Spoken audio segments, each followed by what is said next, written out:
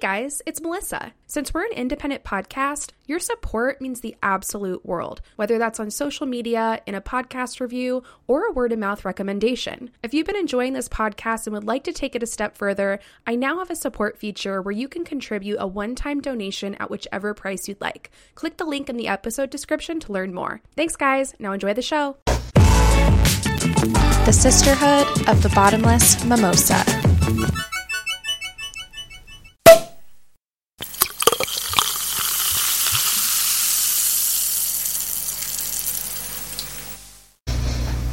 Hello, friends. Welcome back.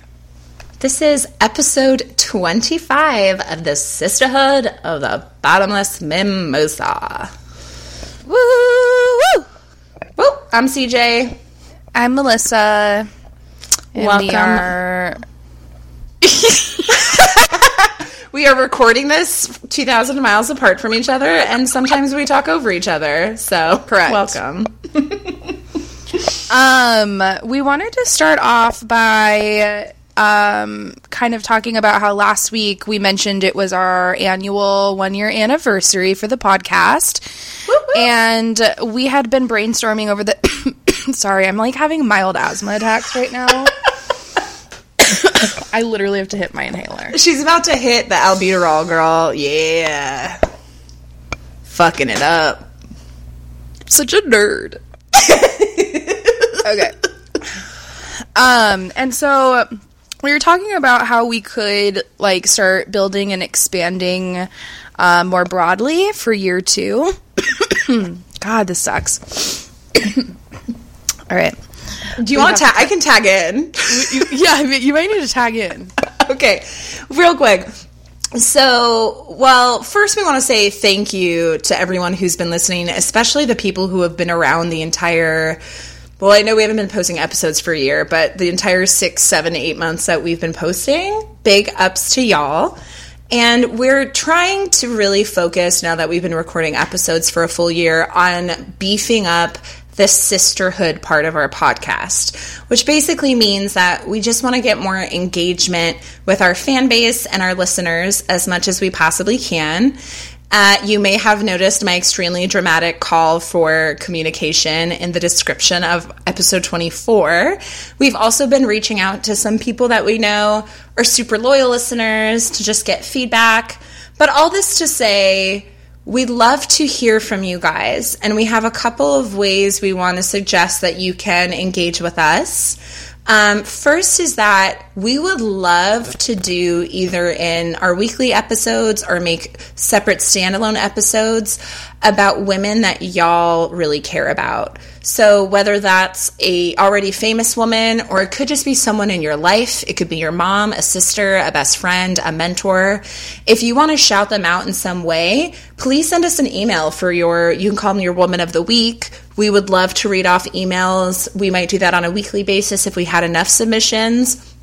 Or we might just do one episode with a bunch of them once we've accumulated a ton. So again, our email is mimosasisterhood@gmail.com. Definitely reach out if you want to give a shout out to a woman. And again, it doesn't need to be someone that we would necessarily cover. It can literally you be shouting out, it could literally be you shouting out just a woman in your personal life that you fucking love. So that's one way. And then also just if you have general feedback for us, but maybe you don't want to leave it in an iTunes review, or you've already left us reviews, or it's too long for an iTunes review, feel free to reach out to us either on our email or Instagram, or you can text us since most of you are our friends anyway. And just let us know what your thoughts are. We're totally open to hearing feedback. We really want to feel like this is a sisterhood and that you guys are a part of it. So there's that as well. Anything you want to add, Melissa? Are you still dying? Coming back now. Okay, great. Did you mention how we want to amp up our social media engagement? I did not. Okay. So that's, you may have noticed over the last week we've been kind of obsessively posting on Instagram. Do you want to go? I've been talking so much. They're sick of my voice.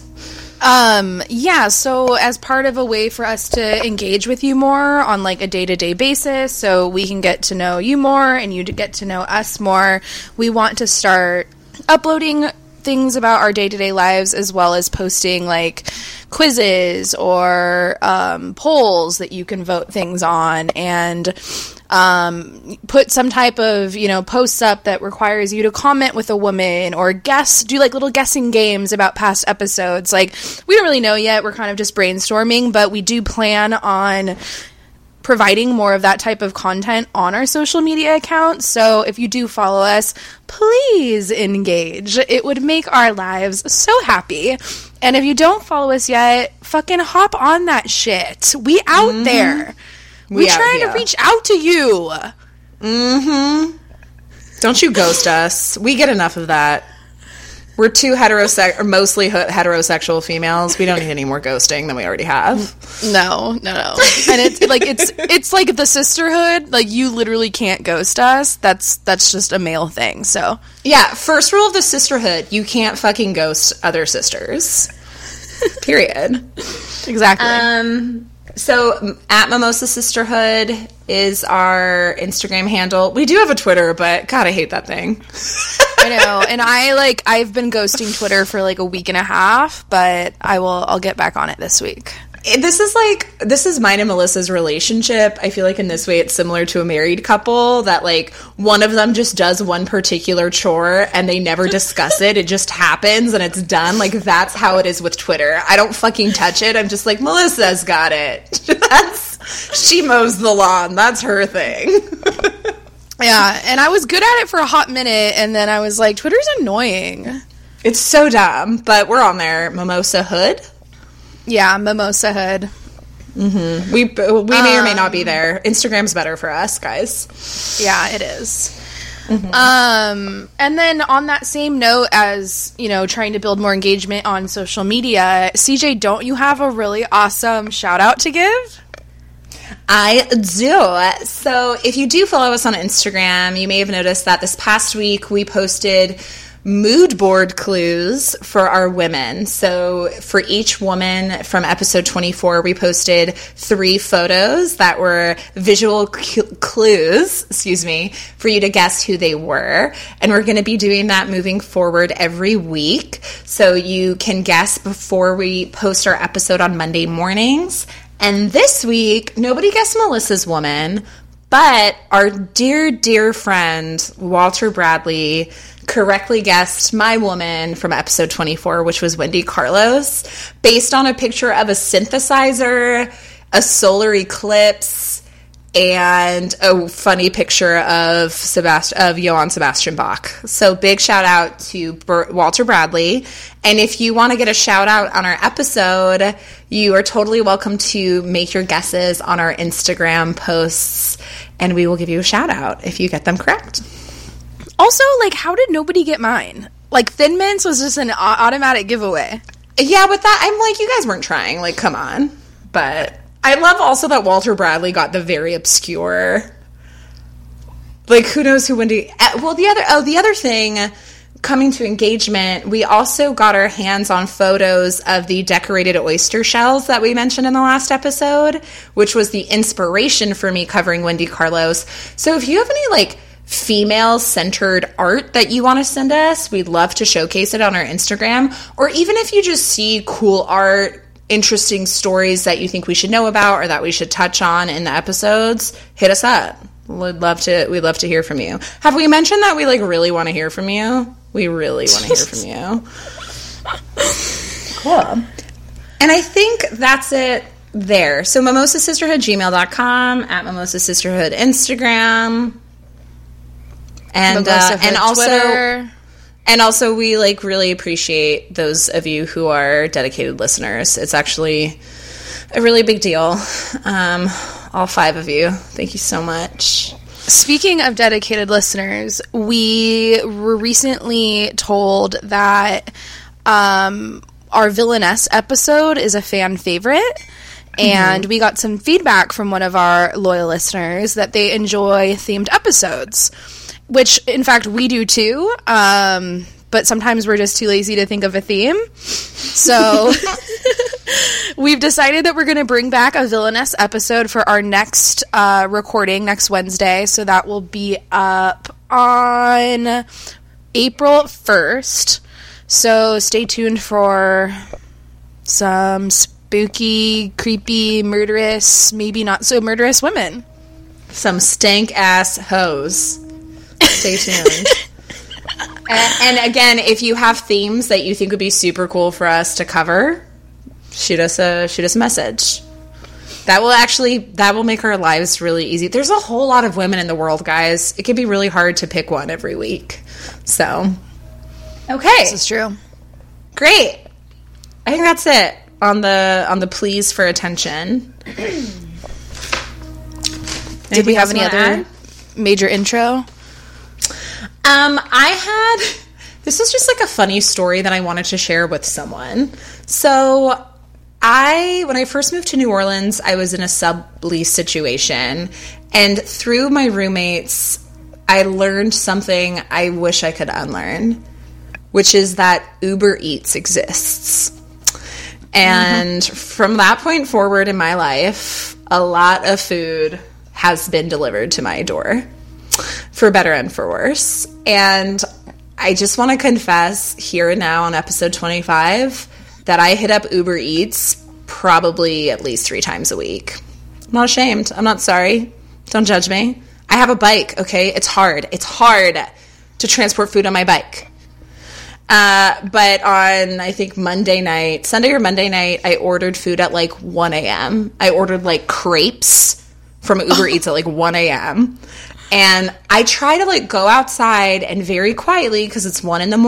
on my street, grab this crepe, and this dude like gets out of his car and, probably trying to like earn a good tip, is being super friendly and like trying to have a conversation with me in this like booming voice. I'm trying to be polite, and I'm like, dude, so for any of you who are listening who might be like food delivery people, you need to have the discretion of someone sneaking out after a booty call. Like, I do not need my whole street knowing that I'm ordering dessert at 1 a.m. And when they come through like 4 days a week and they're like, hi, how are you? Blah, blah, blah. I'm like, fuck, bro, you're like, the whole street knows that I'm that fat bitch who orders food 4 times a week at like 1 a.m. So please don't do that, guys. Like, you really just respect a bitch. Just don't. I'll give you a good tip. I want full discretion from my food delivery people. That's all I'm saying. Maybe That's all I ask. Maybe you need to start adding it into the notes section. Don't talk to me and you will get a good tip. Well, the cool Uber Eats now, you can tip in advance if you want. But you can like change it afterwards in case they like suck. But I might do that. I might be like, you will get this $5 tip only if you do not exchange a single word with me. That's amazing. Well, I have a similar, maybe even more embarrassing story that involves food delivery, which occurred a couple weekends ago when I, for whatever motherfucking reason, decided to get blackout at the bar after my softball game on a Sunday. Ooh, yes. Newsflash, I ordered Postmates that night. Don't remember doing that. Don't remember opening the door and accepting the food.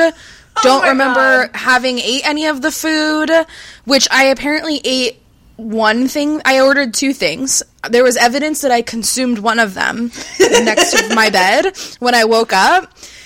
And then, before I go to work the next day, I go into my fridge to get water, and there's, like, another to-go container in there. And I'm like, what the fuck is this? And I open it up, and it is an absolutely gigantic plate of French fries that are covered with pastrami, chili, beans, and bacon. Oh, that sounds foul. Not one bite was eaten. No. And then I looked into my Postmates account, and they were $15, and they were called DUI fries. Of course. So, that's my life. But I can totally imagine, even as a vegetarian, how when you're blackout, that sounded so fucking good to you.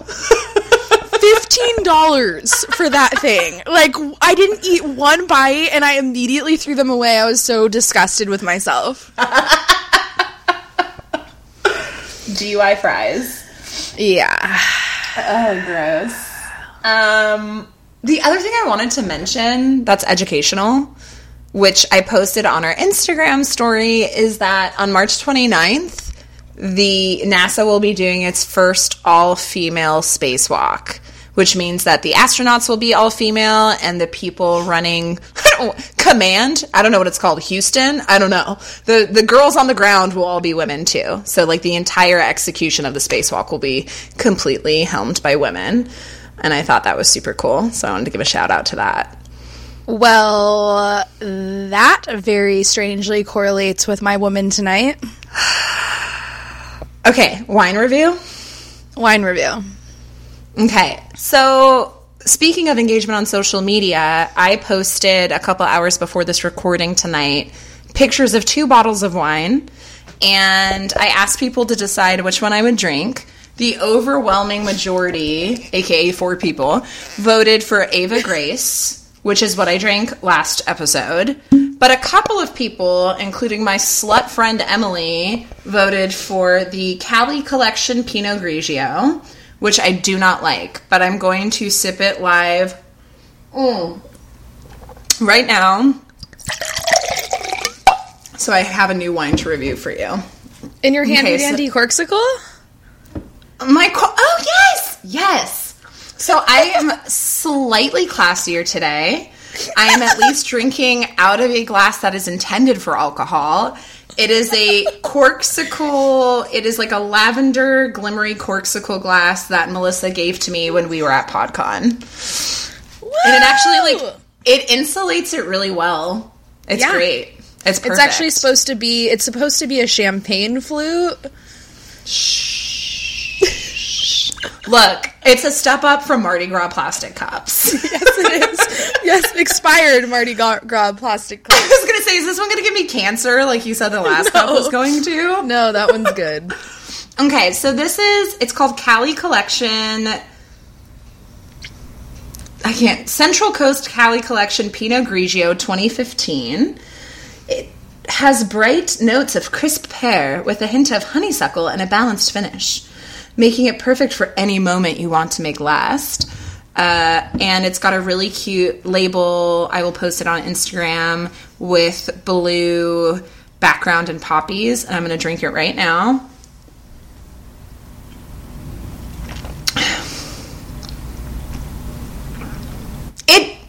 Oh, there it is. I was just going to say, it tastes better than I remember last week, but it's got a weird finish to it.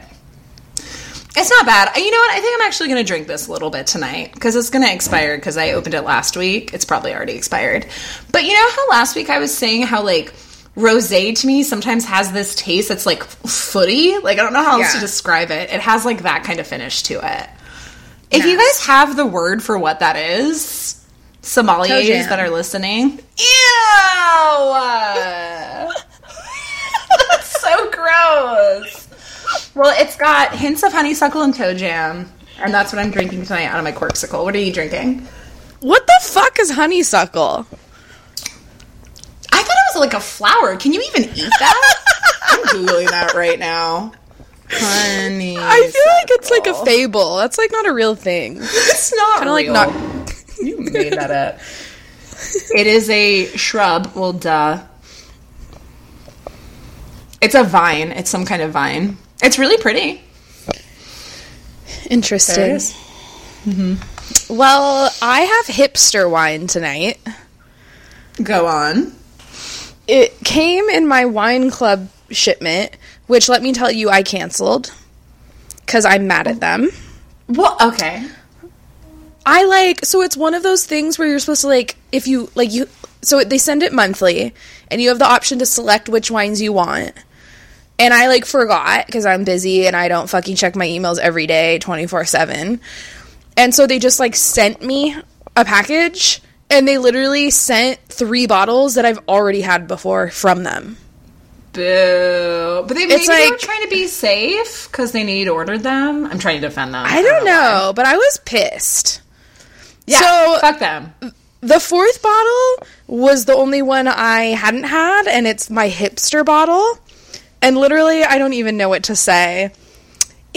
It's called... I don't actually know what it's called, but it says Lost Poet, Love Atticus. Oh, okay. Which, like, I think is, like, the Atticus from, like, To Kill a Mockingbird. Has to be. So, this is the worst part. The back, it says, wine is poetry, period, write yours. And there's just a big, giant blank label. Dude, okay, if you post that to Instagram, you have to fill that label in. How, like, dramatic is this? You guys, so it's like we'll post this on Instagram, but it's literally like this white label with like gigantic black block letter font that just says poet, because like it's hipster, you know? Well, guess what else? I don't know what wine I'm drinking. It doesn't even say what it is? No. Like, I don't know if this is a Merlot, a Pinot Noir, a Sauve. Like, I have no idea. It doesn't say. I mean, I know it's red. You know what else it is? Fucking What? poetry. That's the point. So, yeah, this mysterious poetry Atticus wine is red. If I had to guess, I would say it's like a red blend or a Pinot Noir, because it doesn't have very many tannins in it, and it's not, like, chalky on the tongue. So it's probably one of those two. Mm-hmm. It's not bad, but, like, fuck you for being a hipster wine, you know? Yeah. What is this? Also, like, isn't Atticus not cool? No, we love it. No, Atticus is great. Oh, we do like Atticus. we love Atticus, yeah. Wasn't there somebody in that story we fucking hated? There were a lot, I think. I read it so long ago. But Atticus was, like, super nice in defending the black man on trial. So we liked him. Got it.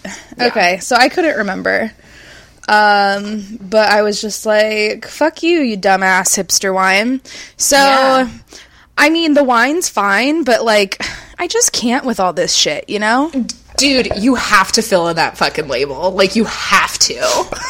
You have no choice. Alright, well, after I drink the whole bottle and I'm drunk, I'll think of something clever to write on it. Watch, it'll be like a Pulitzer Prize winning poem. It'll be, like, so fucking good. So, yeah, that's my wine review. Okay, but you like it. It's, like, good. Yeah, it's fine, but I just am annoyed by it. It's like, stop trying. So did you cancel the thing? Yeah, I canceled it because, like, one, I just, like, don't need 4 bottles of wine coming to my house once a month. And also, like, they always include, like, a bubbly, and I just don't drink bubbly. Oh, I love it so much. Like, I like it, but only in specific settings, and, like, I'm usually a night drinker, and I'm just not drinking bubbly at night. Well, you also, like, people would fight me on this, but, like, you can't recork bubbly. Like, I know it's technically possible, but bubbly is one of those things, like, once you pop that bottle, you have to drink it that night. You can't, like, come back to it. And so it's, like, unless you have other people with you or you're, like, trying to get fucked up, it's not a wine you can casually drink, you know? Yeah, so I now have, still in my house, 2 bottles of what they call bubbly Chardonnay. Oh, and I never drink the first. Yeah, I never drink the first bottle because duh. And then they fucking send it to me again. You have to try it, just so we know. You have to try it. All right, well, since I have 2 bottles now anyway, and they're gonna go on. They're either never gonna be drinking or they're going in the trash. I might as well just drink one on the next podcast, and the Villainess podcast that will match perfectly. That's fucking perfect. So you could like hate drink your wine and hate talk about your woman. Yeah. All right, that's the plan then. Okay. All right. Coolio. Is it time? It is. I'm so curious. You have any guesses on who I picked? Well, you gave me some clues before the episode. She's alive and she's black. Right? Yes. And she's related to space. Yes. So no, I don't have any guesses. All right. Well, today I am covering Nichelle Nichols. She is an American actress, singer, and voice artist, best known for her groundbreaking role as Lieutenant Uhura aboard the USS Enterprise in the original Star Trek television series. That's fucking awesome! Okay, I know who that is, even though I didn't know the name offhand. Fuck yes. Also, am I saying her lieutenant name correctly? You fucking killed that with your inhaler. You have the nerd power. It is, you said it 100% correct. It's Uhura? Yep. Uhura. Killing Okay. it. Killing it. Okay. So, first, I want to give a shout out to my friend Libby for suggesting this woman. She gave me a list of women like a long ass time ago that she thought I should cover, and so far on her list was Josephine Baker and Nichelle Nichols, and now I'm covering both of them. Nice. So thanks, Libby. I'm super stoked on this woman, and I had a lot of fun researching her. And just wait till we get to the end, because I have a fun fact that's going to blow your mind away about this woman. Ooh! Which, like, again, I love when I discover things that I don't already know just through the research. Mm-hmm. Like, that's the most fun part. Okay, I'm so excited. So Nichelle was born in 1932 in Robbins, Illinois. As a child, her parents encouraged her interest in singing and dancing, and she was so talented that she earned an audition with the Chicago Ballet Academy. When she arrived at the audition with her father, she was informed by the instructor that blacks could not possibly hope to undertake a formal study of ballet, as they just were not suited for it. Boo. Furious, her father insisted that she be allowed to audition. Equally furious and humiliated, Nichelle danced her very best, and she won the right to attend the academy. Mm-hmm.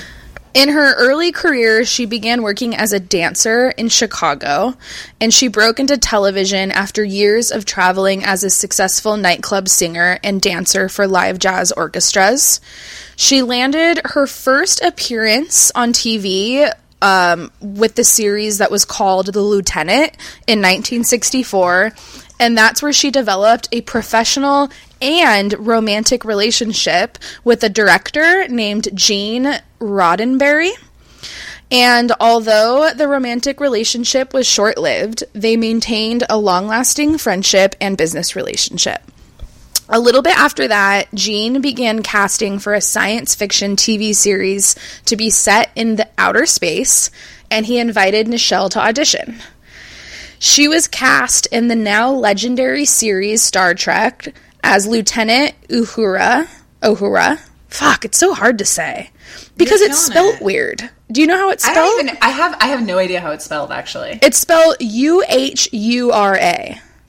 Uhura. It's Uhura, yeah. But it's I hard. can see how you would, like, you might want to be like, Uhura. I think it's like Uhura. I don't know. That's how I'm going to say it. No, sorry, guys. So she got the role as Lieutenant Uhura, which was adapted from, quote, Uhuru, which was the Swahili word for freedom, which is a strange, interesting connection. Yeah. Mm-hmm. So on Star Trek, Nichelle was one of the first black women featured in a major television series who played the role of a confident, educated, authoritative female space traveler in a world devoid of bigotry and sexism.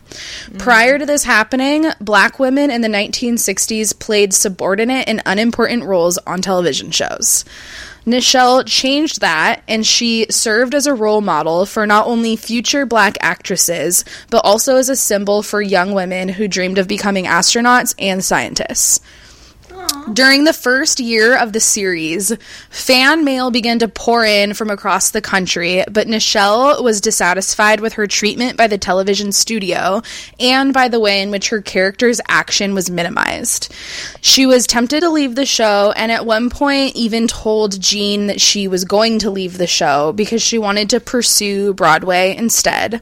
However, a conversation that she had with Martin Luther King Jr. changed it all. She said that Martin Luther King personally encouraged her to stay on the series, telling her that he was a big fan of Star Trek. He said that he said that he could understand her grievances and frustrations with the show's production, but that she could not give up because she was playing a vital role model for Black children and young women across the country, as well as for other children who would see Blacks appearing as equal on television. So Nichelle decided to stay on Star Trek and for the full length of the show until it was canceled in 1969. Can you imagine, you can't, can you imagine Martin Luther King Jr., you have to do what he says. When someone comes up and said, he of all people, it's like Oprah coming up to you and being like, you have to do this thing. You're like, I have to do this. That's insane. Right? That's insane. That's so cool. So, and also kind of more story behind that. So she was at a Star Trek meet and greet, and Jean, who's the producer of Star Trek and her past lover, but her friend, so she had already expressed to him that she wanted to leave. She was like, I'm not happy, I'm not into it, I want out, I want to go do Broadway. And he was like, okay, but just give it, think it over, take some time. And then they went to do this meet and greet, and he came up to her and was like, Nichelle, there's a fan here that wants to meet you. And her thinking it's just one of these Star Trek nerds is okay, for sure. And it was Martin Luther King. Shut up. Also, what was he doing there? Star Trek nerd, what up, MLK? Right? I know. And I guess he had also told her that Star Trek is the only television show that him and his wife watch, and also the only one he'd allow his children to watch on TV because of the Black representation and just its message behind trying to not trying to fight prejudice on this television show. Honestly, I'm not a big... The only thing I know about Star Trek is the movies that J.J. Abrams has released in, the last 10 years. Mm-hmm. But when you said that comment about, a world where there's no discrimination based on, race or gender, I never thought about it. But Star Trek totally is like that. Yeah. I don't think we're giving Star Trek... I think it tends to get written off as, a nerdy show. But that was super fucking revolutionary. I never thought about it until you said that. That's so cool. Yeah. And I really didn't know that either because, I don't think I was watching a lot of Star Trek back in the day. Yeah. Everyone knows who's, what Star Trek is. You've definitely come across it on television. You've probably laughed for a couple seconds and kept going. But, when I was talking about it with Libby at work today, she, knew a lot more about it and, was basically kind of giving examples of what they would do on the show and how they made a point that each episode's plot was kind of fighting against some type of injustice, but through space and aliens and kind of that quirky nerdy shit. They wasn't they weren't doing hardcore, serious, intense, dramatic displays of that. It was kind of more in light fun, I think. So that might be why it kind of goes flies over people's head. I don't know. But it was still there. Fucking cool. Yeah. So cool. Yeah. And I guess, so after he told her, please don't quit, you're making history playing this role on this television show. So she agreed to stay. And when she went back and told Jean, all right, I'm not going to quit, I guess he started crying, in happiness. Yeah. Also, props to Jean. Raise. Oh, okay. Well, sorry. What? Props to Jean for even creating a show, and doing such progressive things in the show. Yeah. So great job, Jean. Go, Jean. So, and that kind of comes into this next fun point about Star Trek. So, in her role as Lieutenant Uhura, Nichelle kissed white actor William Shatner as Captain James T. Kirk in the November 22nd, 1968 Star Trek episode called Plato's Stepchildren. The episode is cited as the first example of an interracial kiss on U.S. television. The kiss was seen as groundbreaking, even though it was portrayed as having been forced by alien telekinesis. So there was some praise, but there was also some protest. Wait, what year was that again? 1968. And that was the first ever That's nuts. Yeah, so not only did he put an African American woman on TV in a high power, like authoritative, intelligent role where she was a main character and loved by all. He then let her kiss the white guy. Wow. Yeah. Again, go Jean. Go Jean. So in 1994, she put out an autobiography called Beyond Uhura, Star Trek and Other Memories, and Nichelle cites a letter from which a white Southerner wrote to her, and this is what they said, quote, I am totally opposed to the mixing of the races. However, anytime a red-blooded American boy like Captain Kirk gets a beautiful dame in his arms that looks like Uhura, he ain't gonna fight it. Thanks, bro. Cool story. What was the... Okay. That's just a white Southern male for you. Also, like, the mixing of the races. Come on. God. Oh, God. Sorry. Right? I probably live right down the road from him. That fucker. I know. You probably, like, passed him in Whole Foods today. And then during the Comedy Central roast of William Shatner on August 20th in 2006, Nichelle jokingly referred to the kiss and said, quote, what do you say? Let's make a little more TV history and kiss my black ass. I just spilled wine on my computer.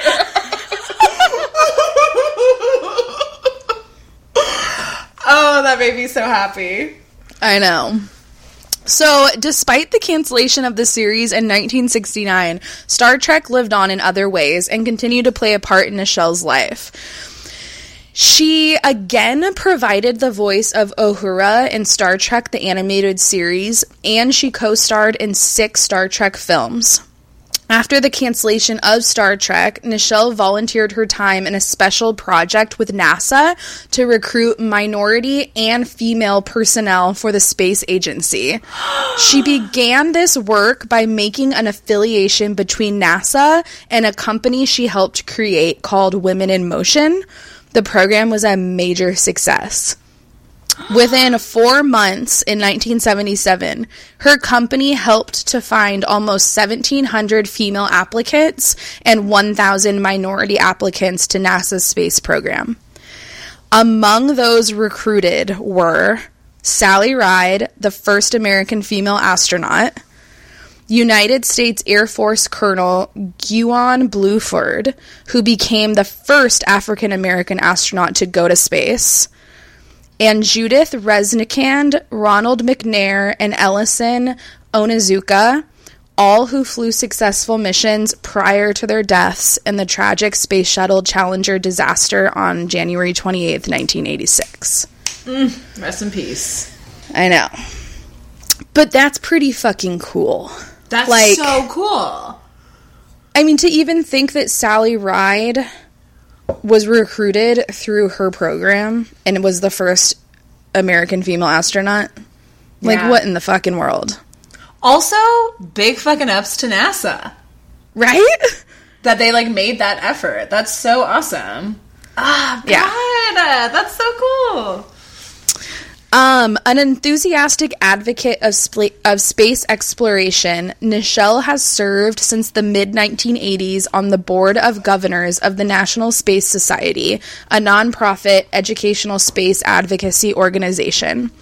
Former NASA astronaut Mae Jemison has cited Nichelle's role of Lieutenant Uhura as her inspiration for wanting to become an astronaut.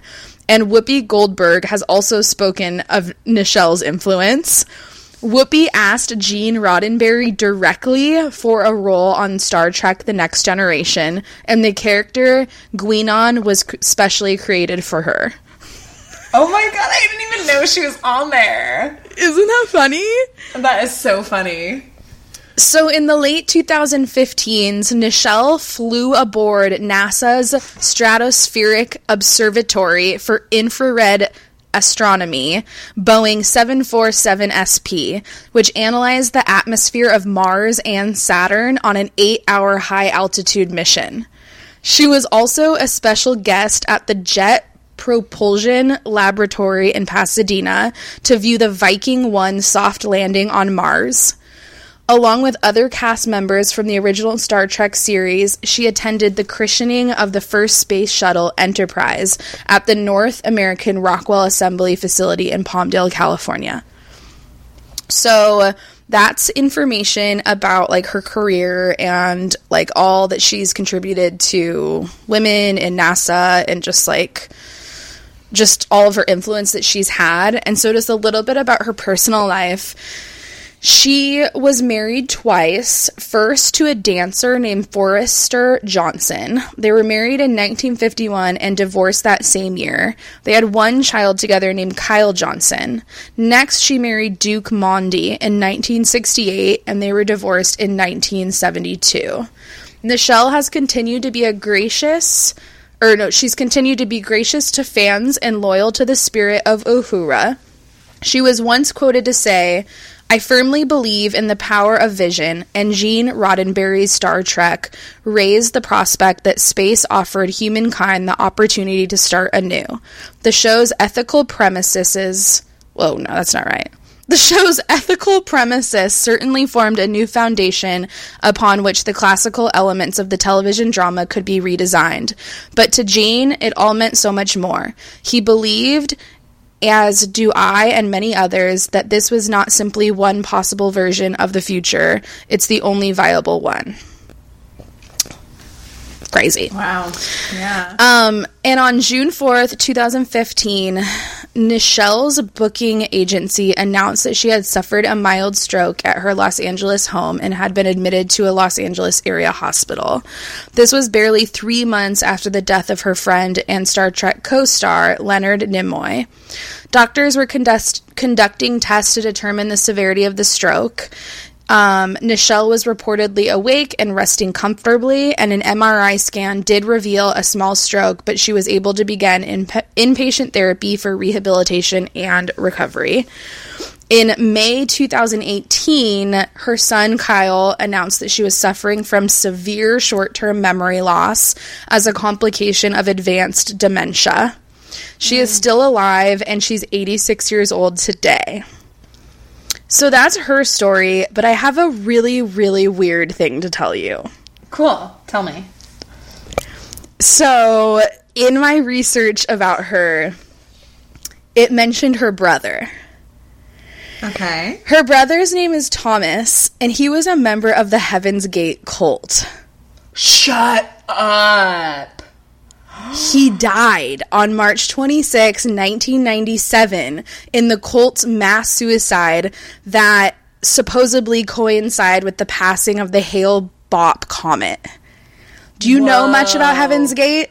Yes, because I listened to the podcast about it. Did you listen to the podcast? I haven't, because I literally just learned this fact today. But I wrote down some facts that I just wanted to discuss so that listeners, if they don't know what Heaven's Gate is, they can know a little bit more about it. And the reason why I'm even talking about this, I don't want to take away from Nichelle and how fucking awesome she is, but I find a very eerie correlation between her life's career and life's journey and how her brother's cult has a strange connection to Star Trek. Okay, yeah. And, like, what the fuck is that all about? Right. So, for people that don't know, Heaven's Gate is a cult that existed in San Diego, California, and it only consisted of about, 40 to 50 members. But, basically, they were a UFO religious cult that believed that they would die and be transported to heaven via spaceship by aliens. And I think, the aliens never came, or they didn't show up, and so the cult decided to do, a mass suicide, believing that it was the only way to execute the Earth. And, the leader claimed that a spacecraft was trailing behind this comet called, Hale-Bopp, which was, heading to Earth, and that this was the only way that their souls could board that supposed spacecraft that was following the comet. And so they pretty much all drank the poison Kool-Aid and killed themselves, believing that the spaceship would take their souls up to heaven and they would be living their life's mission. Some other weird facts about that. The group purchased alien abduction insurance that would cover up to 50 members and would pay out $1 million per person. The policy covered abduction, impregnation, or death by aliens. Who the fuck created that? No idea. Abduction insurance. Yeah. Oh my God. And then lastly, when all of the bodies were found eventually, they were all lying neatly in bunk beds, wearing identical black shirts, sweatpants, brand new black and white Nikes, and armband patches that read Heaven's Gate Away Team, which was a logo that very much resembled the Star Trek logo. Yeah. Can I plug in real quick? Yeah. You and anyone listening, there is a podcast I think it's literally called Heaven's Gate, and it came out in 2018, and you should definitely check it out. It's good. They do a really good job. The host, I've forgotten his name, he actually grew up in a cult, like a different cult, and he like obviously got out of it and became like a functional person. But so he does a really good job of humanizing the members and kind of showing you how they ended up going down this path that like from the outside looks totally fucking bonkers, but how they were like not crazy people, but just got kind of got approached at the right moment in their life with the right sales pitch and ended up on this path. So it's super interesting. Heaven's Gate, check it out. It's a really good podcast. The end. That's my plug. Do you does it not kind of like, do you not have like questions or like weird creepy feelings about like if maybe his interest and, you know, participation in Heaven's Gate cult could have at all transpired by like watching his sister on Star Trek and like living that world of like NASA? I'm now trying to remember if they mentioned that he was part of it, and they might have, and I've forgotten, because that's like she's like high profile. Maybe for him personally it was. I don't know. I don't think that's where the founders of the cults kind of got their ideas from based on the podcast, but maybe for him personally that was like the draw. How weird. Yeah. What are like the odd, like her life is so space oriented. Like, but the whole thing. Imagine being her and having lived a life that she lived, yeah, and then finding out that her brother killed himself for an alien cult. Yeah. Like, how do you, as Nichelle Nichols, cope with that fact? Yeah, that's so weird. That's so weird. It's fucking strange. Yeah. Like, if that was me, I would feel like, oh my God, did my life path somehow lead to this? Like, I think there's just, like, this, like, strange, eerie, creepy, too close to home connection of her brother ending up in a UFO cult and becoming part of this mass suicide. Like, yeah, it's fucking weird. Yeah, no, it's totally, like, what are the odds? That's so strange. I know. Was he older or younger? Do you know? I don't know. I don't know. I just know that his name was Thomas, and also I think he even like, so you know how the cult before they died, they did like a video? Yeah, and he was even in one of the videos. Like, I think they all did videos saying like, goodbye, like, we're off to like go do this mass suicide, this is the best day of our lives, or something like that. Yeah, and no, like, they're, like, super happy about it. They're fucking pumped, yeah. Like, they're not scared. They're not being, like... It's not like Jonestown or whatever, where it seems like some people were, like, forced. Like, they were happy to go. It's so weird. Yeah. They really believed it. They were, like, sick, we're going up. The entire time I listened to that podcast, I was like, they have to all be Aquarians. Like, they have to be... Sorry, I shouldn't laugh about that, but they really believed it. It's so weird. I had no idea her brother was a part of that. Yeah. When you were like researching, did you see anything about her?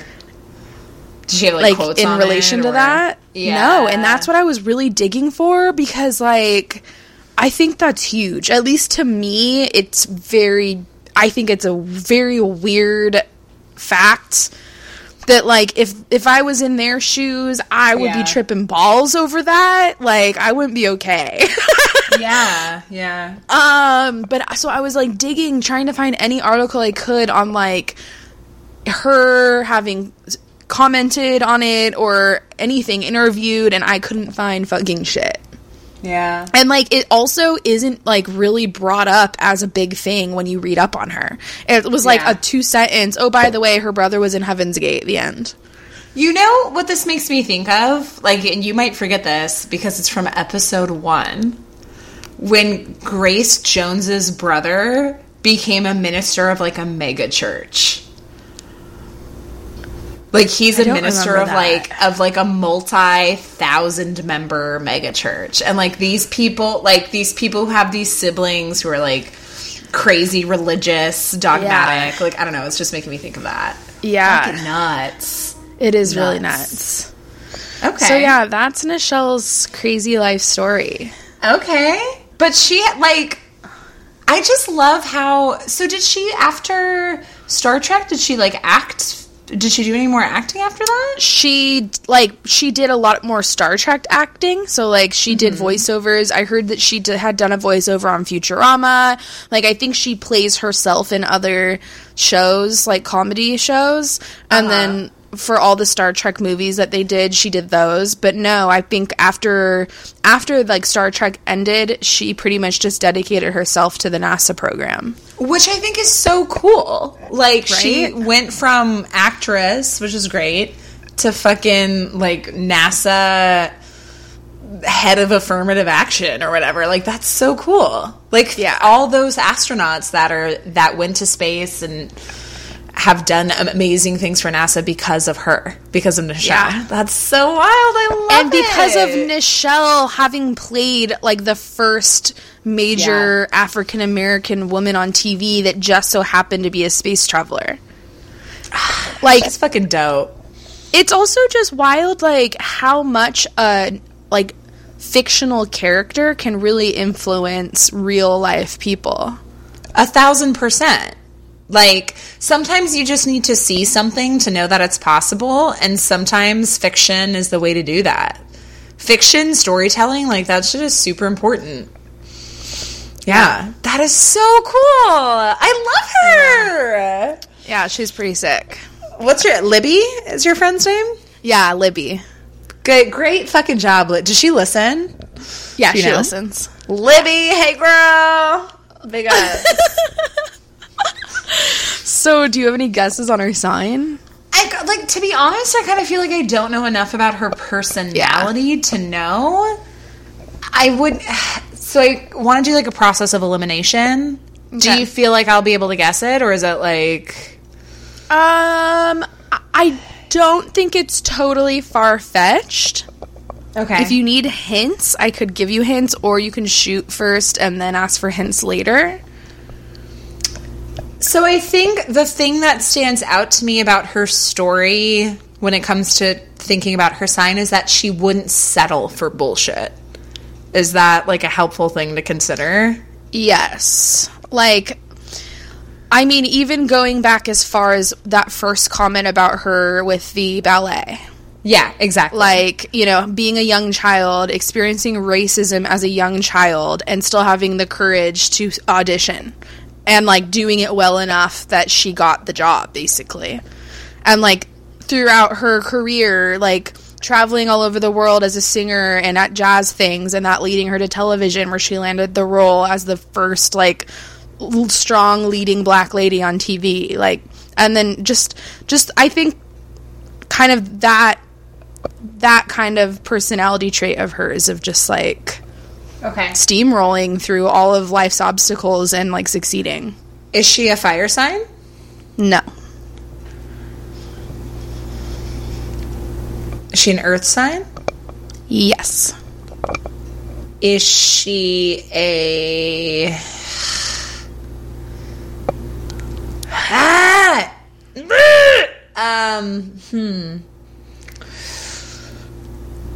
Is she a Taurus? No. Capricorn? Capricorn! Okay. I was so stuck between the two, because, like, the not settling thing also makes me think of Taurus, because they're so, like, hard-headed that they, like, aren't going to tolerate bullshit. But Capricorn makes sense, too. Like, the steamrolling. Okay. Yeah. All right. When's her birthday? December 28th, 1932. Hey, Capricorn. She's a Cappy. The sign that I love that never wants to fuck me. All right. Dude, the one Capricorn I dated had a foot fetish, so I'd advise staying away. I've slept with a couple Caps that I'm aware of. Granted, I haven't gotten the sign of everyone I've ever slept with, let's be honest, but one of them was like a freak ass hoe, I gotta say. He was a fucking freak. So call me. Okay. Nichelle Nichols, love it. I'm actually, like, having a great time with this Cali Pinot Grigio wine. Really? I think maybe it needed to just, like, sit for a little bit before. It's been sitting for a week. What? Yeah, it was marinating. I want to tell the listeners at home. So Melissa's recording from her bed because she's still putting her house together, but she's, like, laying on her side, like, looking at me like we just had sex. Like, it's really funny. I, like, don't have, like, a, you know, like, when you sit in a chair or a couch, you have, like, a backrest? Yeah, I know. I don't have a fucking backrest, and so now I need what to, about like, that? adjust. What about that banging AC unit I see behind you? Oh, Use yeah. that Dude, as it a gets hot backrest. as hell in here. I am so excited about my woman, as always, because I had actually intended to cover another woman who I'm not going to mention because I'll probably cover her later. But literally this morning, I read a news article that made me change my woman. That's funny, because I had a different woman today, too, and I changed it at 3:30 this afternoon. What made you change? I couldn't find enough info on her that was enough for an episode. For sure. Okay. Oh my God, that's extra funny because there was another woman that I wanted to cover before the other woman I meant to cover, but I couldn't find enough information for online. Okay. Sorry. Like I said, I'm a little drunk. Okay. The woman that I am covering today is someone that the listeners may have heard of, but probably only because of something that happened a couple of days ago. So like a week ago by the time this episode posts. Otherwise, most of you would not have heard of her. Her name is Karen Uhlenbeck. I hope I'm saying that correctly. I think it's Uhlenbeck. She is an American mathematician who 2 days ago, as of today, so March 19th, received the Abel Prize, which is one of the highest mathematics awards you can get in the entire world. And she is the first woman in the entire world to receive this award in her field. How do you win an award for math? Why are you asking me? Like, I know shit about math. When I was reading up on her, I had to skim over, like, half the articles I was reading. I was like, I have no idea what this says. But before I get into her story, I'm going to go off on a little tangent about awards because I had never heard of the Abel Award, and so I read up on it, and I figured it would make more sense for me to tell people about that before I get into her story, so you know, like, what a big deal it is.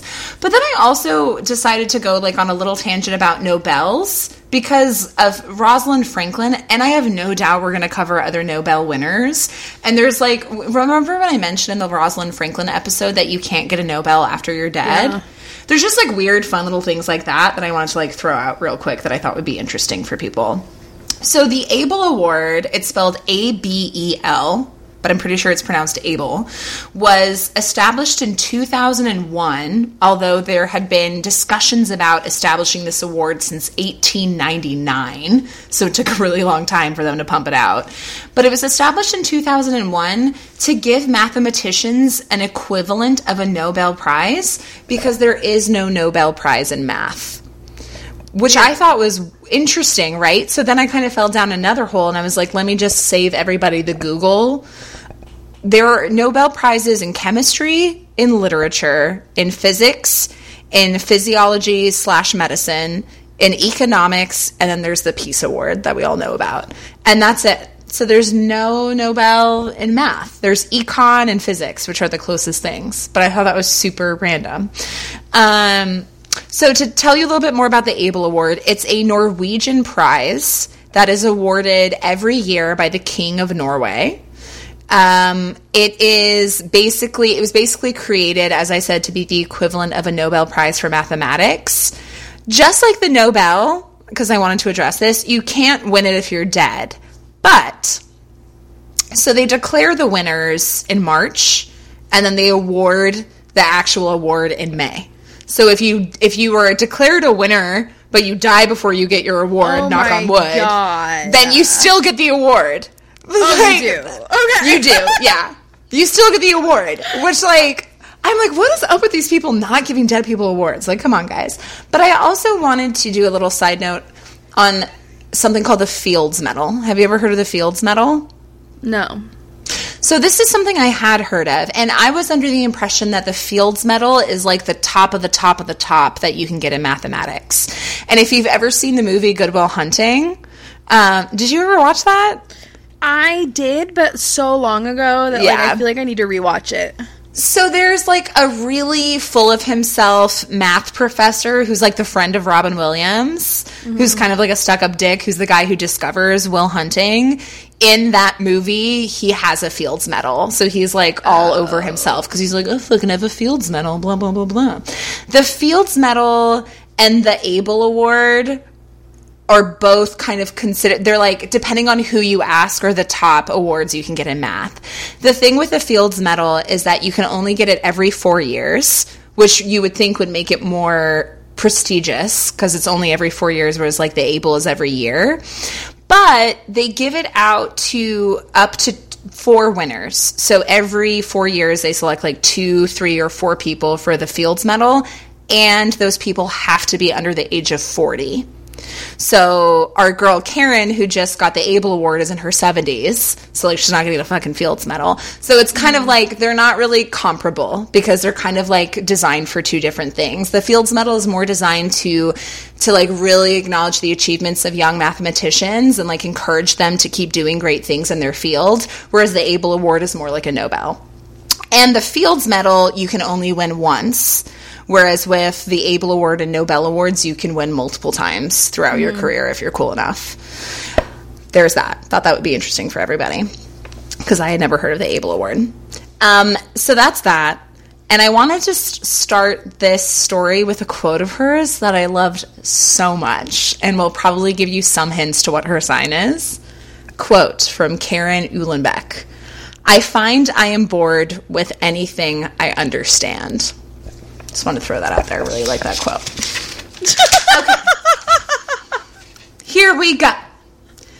Karen Keskula Uhlenbeck was born in 1942. She grew up in New Jersey. Her parents were first-generation college students, both of them, which in the 40s is really impressive. Her mom went to school to be an artist and got a bachelor's in fine arts, I believe, and her dad was an engineer. So they were educated and upwardly mobile, but I don't think they were necessarily balling out of control. But I also want to give like a shout out to her mom, who had a bachelor's degree in like the 1930s. Yeah, like that's what are the and she mentions in an interview that her mom grew up in a poor family of 12 children, which like can you fucking imagine? 12 children. Like Jesus. So all that to say, like, big ups to her mom. Respect. She was born to those 2 people. She was the eldest of 4 children. And here's a quote that I loved from an interview of hers. Quote, I am the eldest of 4 children, and I consider dealing with my siblings the hardest thing I've ever done in my life. That had a great impact on my choosing a career. I wanted a career where I didn't have to work with other people. Nice. So she basically was like, I hated my siblings so much that I just want to be alone.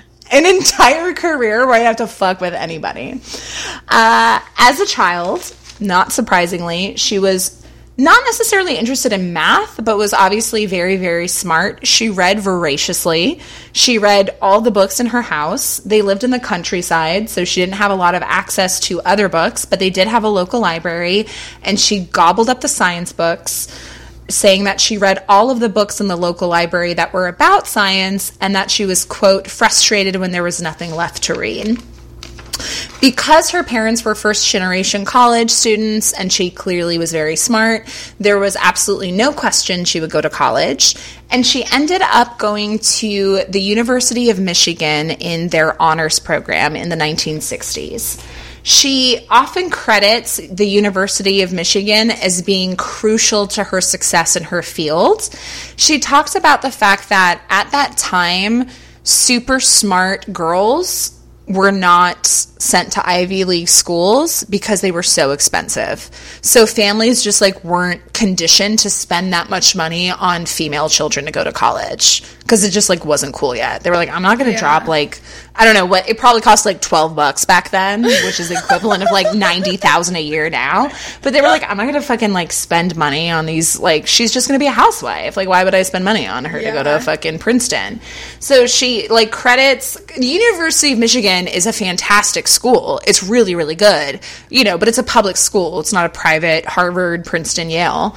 And like she back says, then, people probably weren't like bribing to get in either. Could table that for late in the episode when we're totally wasted. So, but she talked about how in the 50s and 60s, schools like U of M, schools that were more affordable but had an honors component to them, that's kind of where all the Ivy League caliber women went, unless their parents were like fucking loaded and could send them anywhere they wanted to go.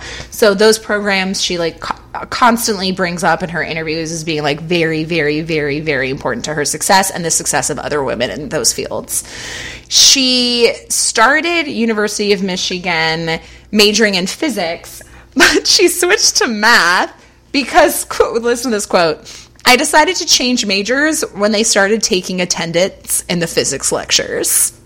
Oh, shit. I thought you would appreciate that quote as much as I did. Dude.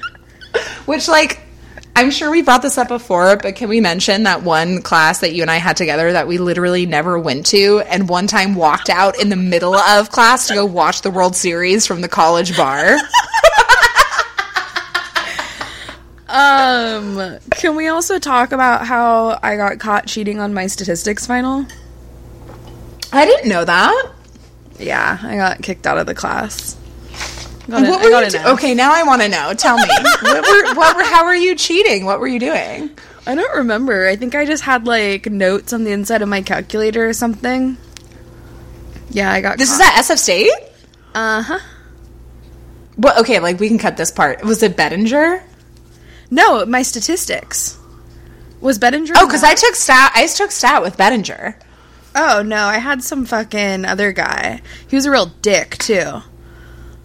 Dick. Well, clearly. Yeah, he was horrible. He wouldn't let you cheat. What an asshole. We all did it. Everybody did it in some way. I know. I just got Some caught. of us put notes on our calculators. Some of us had moms on Full House who spent $90,000 to get us into college. Like, you know. That's right. That's right. Mm-hmm. So she majored in physics originally, but she switched to math, and then she realized, like, holy shit, I loved this. But she has, I want to bring this up because it'll come up later. She mentions in an interview of hers that I read that she didn't ultimately feel like she was well suited for physics because her mind couldn't do that level of abstract thinking. And that's, like, coming from her. That's not my analysis. So because physics, compared to math, like, physics is obviously extremely mathematically heavy, but physics, you have to be, like, physics are kind of like the avant-garde scientists. Like, so much of physics is theory. You don't actually have, like, proof. Like, when you think of, like, Stephen Hawking's, like, his shit, like, he never went and hung out in a black hole. Like, his shit was, like, totally theoretical, you know? And he's, like, regarded as one of the best scientists of our time. So it's, like, she has said, like, my mind just doesn't go to that abstract place. Mathematics, where it is, like, concrete, and I know what it is, and you can just, like, proof out your theorems. That's what made sense to me. So she switches to math. While she is at University of Michigan, I know I'm going to pronounce his name wrong, she meets Olke? I don't know, probably could have Googled it, but didn't. Uhlenbeck, who was a biochemist and the son of a very famous physicist. And she ends up marrying him about a year after she graduates.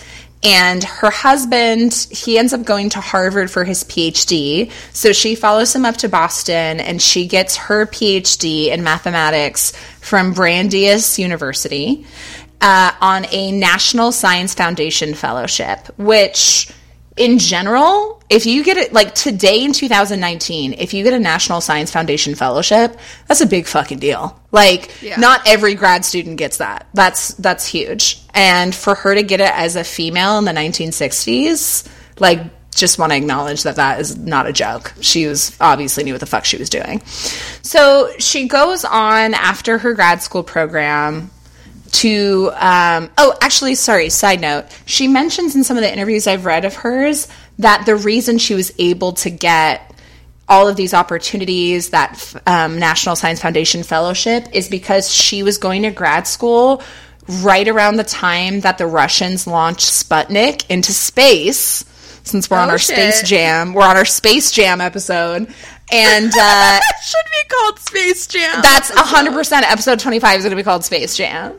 It's your chance, do your dance at the Space Jam. All right. The best album of the 90s. Okay. So basically, Russia launches Sputnik, and the U.S. is like, oh my god, like, their dick is bigger than ours. We need to fucking fix this. And they're like, I guess women can do science too. Because they were just desperate to, like, be cool as shit. So they were like, oh wait, women are smart. Maybe we should use them. So she credits Sputnik actually multiple times in things I read as being a reason for her to have all these opportunities, because the U.S. was freaking out and wanted good scientists and realized that people with vaginas can also be great scientists. How weird. So after she finishes grad school, her and her husband, they move around a bit. They're both professors. She ends up teaching at MIT. She also does a brief stint at UC Berkeley. And she kept having problems getting hired at universities because at the time they were telling her it was due to anti-nepotism regulations.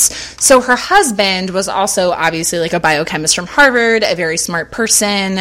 He would be getting offers from these universities, and they'd be like, well, we can't give your wife an offer because that would look like nepotism, and that would look like a bias, and that would look like we can't do that, because then it would just look like we're hiring her because you want us to hire her. And she's actually said, in retrospect, that those policies weren't even in place. That's not why she didn't get hired. In the 60s and 70s, they didn't want to hire female scientists because they assumed that they get pregnant and have babies and they'd quit. So they were like, well, you're just going to have babies, so, like, we're not going to bother hiring you because that's what women do. So, like, we're not going to waste our time. Spoiler alert, she never has children. So she was like, yeah, that doesn't apply to me, but fuck you. And here's where I wanted to give a quote, because she was working at Berkeley in, like, the late 60s. So as you can imagine, some shit was going down at UC Berkeley in the 60s. Oh, hell yeah. And, like, here's a quote that I'm offering now because I'm going to bring up my own personal analysis of her later. Quote, I'm still processing a lot of what happened during those years. I think that some of the origin of older women's lack of sympathy with feminists resulted from the fact that many of us were going along fine in our careers, and then somebody started shouting that you were nobody and you weren't supposed to be there. But there you were, and suddenly there was all this fuss about women. Now they had to hire women. It bewildered many of us. It's nice to know that maybe some of the roadblocks have been removed, but I bet that what actually happened was not very useful to anybody. Yeah, I know. Right. This quote is from, like, the 90s, so, like, a very different time than now, but just keep that in your pocket. So she ends up at MIT, UC Berkeley. After everything is said and done, her and her husband both end up at University of Illinois at Champaign-Urbana in Chicago. she absolutely hates it. She hates that job for a lot of different reasons. And she actually said in one of her interviews, she was like, I don't even know if it was the job or if it was my failing marriage, but everything was just coming to a head at that time. So she ends up leaving her husband, but she keeps his last name to this day, which I find interesting. I don't know, side note, if she did it because it was just convenient, like she had a name in the field and she wanted to keep it, or because that name is also the name of a famous physicist who was her father-in-law. Fuck yeah, you better keep that name, homie. Look, bitch, like, you married his ass, like, you better get something out of it, you know what I'm saying? And she actually, I didn't write this down, but she actually does credit her in-laws as being hugely instrumental in her success because they were German, and they came from this intellectual tradition. The Germans are psychos, but they're also really smart. And I'm half German, don't get mad, I'm allowed to say this. And she actually credits them for really helping to encourage her in her academic pursuits while she was married to him. So she actually credits them a lot. So I think maybe part of it was like to honor them too, but to this day she keeps his last name. But she leaves him and she ends up going to the University of Chicago in 1982, which is the same year that she receives a MacArthur Fellowship, which for those of you who don't know, the MacArthur Fellowship Award is often called the Genius Award, and they give it to people from a variety of fields. It's not like a Nobel. It's a fellowship. It's a grant. It's an amount of money that you get. But, like, if you get a MacArthur, you're big shit. Like, that's a big deal. So she ends up at University of Chicago, where she's a little bit happier, but she's not totally stoked about it. She describes the school as being, quote, very elitist. She ends up dating a professor from Northwestern named Robert Williams, who she eventually marries. There's not a ton of information on her online, although that's probably going to change in the coming weeks. So I don't know when she married him. I don't even know if they're still together, if he's like, I don't know. But they got married. And like her Wikipedia doesn't even list him. So, like, there's not a lot about her online. I just don't understand how women, one, can even find their first husband, let alone, like, seconds, thirds, fourths, and fifths. Like, how are people pulling this off? Well, that's what, like, blew my mind, too, is I'm like, this bitch is busy. Like, she's doing equations. You know what I mean? Like, I'm at the bar or whatever, and she's doing equations, but she still somehow, like, finds the dick and marries the dick. Yeah, like, I don't understand it. It's like... It's so mind-blowing to me. And this was, like, something that came... Like, she describes herself in many interviews as not being, like, socially adept, but she's always booed up. Like, always booed up. And I'm just like, like, what? Whatever. Okay, who knows? Maybe it's, like, a math thing, dude. Maybe it's a math thing. I don't know. You know what I mean? I don't know. But also, like, think about how cute that nerd love was. Like, her and her fucking scientist husbands, like, made for each other. So cute. So cute. So she marries him, and in 1988, they end up moving to Austin for a few different reasons. One of which is that that's where her husband's originally from. But there was also more opportunity for her in Austin. To this day, she serves as the Professor Emeritus of Mathematics at University of Texas, Austin. And that's kind of like an overview of her.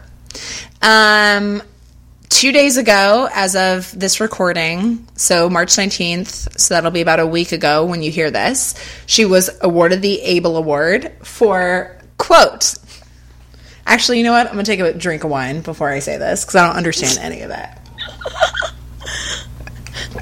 Quote, pioneering achievements in geometric partial differential equations, gauge theory, and integrable systems, and for the fundamental impact of her work on analysis geometry and mathematical physics. Sounds dope. I have no idea what that means. But she's killing the game in math. That's all we need to fucking know. That's insane. I know. So, like I said, it's not... But, there's not a... I just still don't understand who gives the awards away, and how do you get one? The King of Norway gives out this award, which also is... I'm like, who the fuck is the King of Norway? So, basically, well, that's the same thing... Find her? Did she apply to be considered? Like, how does that work? So for the Abel Award, since I did my little fucking Google search on it, you can't apply, someone else in the field has to nominate you, which is the case often for academic awards like that. And then there's like a committee. The King of Norway, I'm assuming, doesn't know shit about math. Like, he's got like the King of Norway. First of all, I'm not even convinced is a real person. But if he is real, then there's like a committee of academics and intellectuals who are like, this is who deserves this award. And he's like, dope, let me sign this piece of paper. Like, you won this fucking award. Like, that's basically he doesn't even have to sign it. He has like a stamp. Like, and his secretary does it. She's like, he's on vacation. Like, it's fine. So that's how this shit works, guys. So as I said, like, current information on her besides this prize is hard to find. I think, but please, if you happen to be a fucking expert on Karen Uhlenbeck, please email us. But I think she's still married to her husband, unless, like, knock on wood, he passed. Living in Austin, definitely still working at University of Texas, Austin, with cats, and she absolutely loves the outdoors. She's mentioned she doesn't have any kids, and she's just living her best fucking life. And before I kind of like sign off on some thoughts, I just wanted to, she's won a ton of awards in her life, but I wanted to name some of the big ones that people might know. Obviously, a few days ago, she won the Abel Prize. Not that most of us know that, but now you fucking know because I taught you about it. She, as I mentioned earlier, got the MacArthur Fellowship in 1982. That's a huge fucking deal. She also was named a Fellow of the American Academy of Arts and Sciences in 1985. She was elected as a member of the National Academy of Sciences in 1986. She was named a Guggenheim Fellow, also a great big fucking deal, in 2001. She was given the National Medal of Science, which sounds important as fuck, in the year 2000. She was named a Fellow of the American Math Society in 2012. And I already mentioned that she won the Abel Prize. So she's won a lot more than that, but those are kind of like the big awards that people might have heard of. Obviously, an incredibly accomplished mathematician. I debated whether or not I wanted to share this, but I found a quote of hers that ties into it, so I'm gonna fucking share it. So there's so much, like, she is so interesting to me, reading her story in her own words, reading interviews of hers. She comes off as someone, and hang with me here, she comes off as someone who's obviously, like, really smart and accomplished, but someone I don't think I would personally like very much, which was, like, really interesting for me to grapple with when I was researching her. Like, that quote about the women's movement at UC Berkeley, I thought was, like, really tone deaf and very kind of like, it wasn't a problem for me. I don't see what the big deal is. Like, women just got jobs. It was like, come on, girl. Like, really? That's your commentary? And even just the way she talks about her siblings, she, like, has referred to them as, like, very troubled, and she's, like, kind of really dismissive of people. And they're like, and there's other things too that, like, I didn't mention, but that give me the impression that she's not, and I don't mean this as a dig against her, because I think she's clearly a very amazing, accomplished woman. And I think that she has trouble putting herself in other people's shoes, which I thought tied in very well to her being upfront about the fact that abstraction is not her jam. When she talked about physics versus math. And I was like, well, putting yourself in someone's shoes is an abstraction because you can't physically put yourself in someone else's shoes. So it kind of, like, made sense to me that the way her brain works, she doesn't necessarily get other people's struggles and how they relate to her. Like, even when she was talking, like, she has quotes about talking about, she never uses the word sexism in the things I've read, but how difficult it was for women to get ahead in the fields she was in. And it's interesting. It's like she's aware of it, but she also talks about, like, discrimination as, how do I say this? As something that's not, like, personal to her. Like, the way she talks about sexism, it's almost like it doesn't apply to her. At least that was the impression that I was under. She seems to kind of have this, she gives off this attitude of, like, well, if you just work hard enough, like, you'll get it. So, like, what's the big deal? I could be misinterpreting that, but that's kind of, like, the read that I was getting from her. And given the comments she made on, like, her family and things like that, it had me thinking that, like, maybe she's just, like, the way her brain works, she can't really go to these places where she can put herself in someone else's shoes. So she's definitely not an air sign, is what you're saying? Wait. But then I really wanted to read this quote of hers because I was having these, like, complicated feelings, and I was like, should I bring this up? Like, our podcast is supposed to uplift women, but as we've mentioned in other episodes, like, women are people, they're complicated, they're not perfect. And then I came across this quote of hers that I thought was super appropriate and I wanted to share. So in this interview, someone mentions to her a mathematician named Kathleen Morawitz, who was teaching at a school that she happened to be at. And this is a quote from Karen Uhlenbeck. Quote, "She was the only woman I ever took or even audited a course from. I want to tell this carefully as it is important to me. At the time, I was not very impressed by her. I was critical of her hair and clothes, her lecturing style, and even of her mathematics. I had no contact whatsoever with applied math and was not interested. So I resolved to be better than my one role model, which does serve some purpose. Many years later, I fell on this memory as a lifesaver. I was going through a rocky period, and the memory of less than perfect lectures by a highly respected mathematician who I had grown to admire kept me going. One does not have to be perfect. One can be human. Role models serve many purposes." And then on top of that, real quick, I wanted to share this quote from another article of hers where she says, "I am aware of the fact that I'm a role model for young women in math, and that's partly what I'm here for. It's hard to be a role model, however, because what you really need to do is show students how imperfect people can be and still succeed. Everyone knows that if people are smart, funny, pretty, or well-dressed, they will succeed. But it's also possible to succeed with all of your imperfections. It took me a long time to realize this in my own life. In this respect, being a role model is a very unglamorous position, showing people all of your bad sides. I may be a wonderful mathematician and famous because of it, but I'm also very human."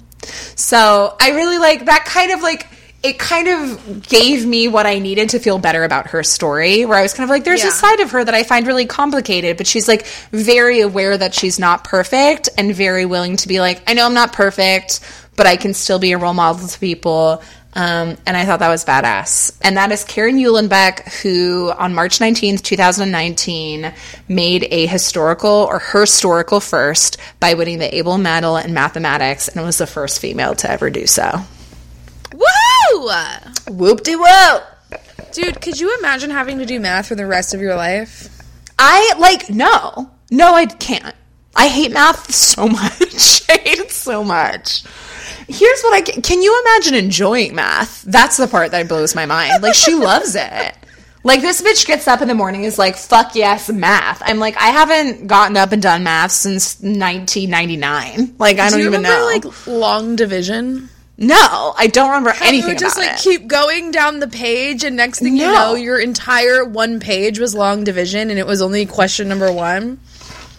There's a funny story. I had this professor, she was a high school teacher. This teacher in high school named Miss Tom. She was so funny. And do you remember imaginary numbers? The little I, yes. Like little lowercase. And me being an air sign, I had to be like, I'm sorry, why are we learning this? And she was like, well, and I like really liked her, but I was like, what is the point? Like, what is the practical application of imaginary numbers? Like, why are we learning this? And I like, she gave some response, and I like kept pushing her as I do. And she finally she came up and she patted me on the shoulder, and she's like, you just got to learn it, buddy. And that was like the end of the conversation. So yeah, fuck math. Questions. Yeah, like, just do your goddamn homework. I was like, okay. Anyway. Yeah, wow. So I'm super excited because she's very of the moment. So Karen Uhlenbeck. That's awesome. Congratulations, Karen. Way to fight. Killing it. Yeah, I hope she got to meet the King of Norway. I think she will in May. So the award ceremony is on May 21st, guys. So hopefully he'll like shake her hand or some shit. I hope we get to watch it on live stream. Fuck I'm gonna be live Instagramming this so hard. King of Norway. Let me just look it up real quick. Harold V. Dude, Harold V. Whoa, he looks like a candlestick that has melted down a lot, if you can imagine that. And and he's going to give her fucking prize. What? Harold V. Like. He's 82 years old. He literally looks like a melted candle. Harald V of Norway. Harald, yeah, that's the H-A-R-A-L-D. Got it. That's Harald. the 5. Okay. Harald. All right, Harald. Okay. What do you think her sign is? I don't know. Like, I keep switching between, like, 3. I think it will be one of your tops. If that's helpful. Is she an earth sign? Yes. Is she a Virgo? Yes, she is. That critical ass bitch. Yeah, exactly! I knew it. Wait, I think it's August 24th? So she's so she's Virg. like Leo. She's an early Virg. Yeah. Interesting. There were lots of things that screamed Virgo. Like what? But at one, just the fact that she's just like nose in the air, bitter bitch. Like Word. she kind of just sounds like that. Yeah. About like, I don't know. She almost kind of has like a little bit of a hater vibe. But also, like, I am a Virgo, and I'm super, super black and white, and, like, it's really hard for me to operate in a gray zone because I don't like gray zone. Yeah. I like things to be concrete and, like, clear as day. Right. Yep. And that's exactly how she is. Well, I was going to say, like, clearly she's an intellectual, which could be any sign, but they're, like, Virgo is one of the top signs for, like, an intellectual mind. And you know she had to be an earth sign because she didn't like abstraction. I'm like, earth signs hate abstraction. That's their arch nemesis. They hate that shit. So, Yeah. I was thinking, well, at first, for some reason, I was thinking Aquarius. Or no, I was thinking Gemini. At first, I was thinking Gemini. Gemini is also an intellectual sign. Everybody hates us, but Gemini and Virgo, I would say, are the top two. What do you think are the most intellectual signs of the zodiac? I was thinking about this. Avi, Virgo. I don't know. I guess just probably those two. Yeah, the Mercury signs. We got that Mercury shit. Yeah. I was thinking, like, maybe Capricorn, but only because they need it to become, like, successful. Like, you don't have to be an intellectual to be a Capricorn, but if you are, you're going to be, like, the top of your field. You know what I mean? Yeah. Yeah. So. So we had a Cap and a Virgo today. Well, when you told me that Homegirl was an earth sign, I was like, if we have 2 Virgos, I'm going to shit my pants. Well, just like 2 Scorpios last week. Exactly! I was like, oh my god. Yeah. That was really strange that happened. Yeah.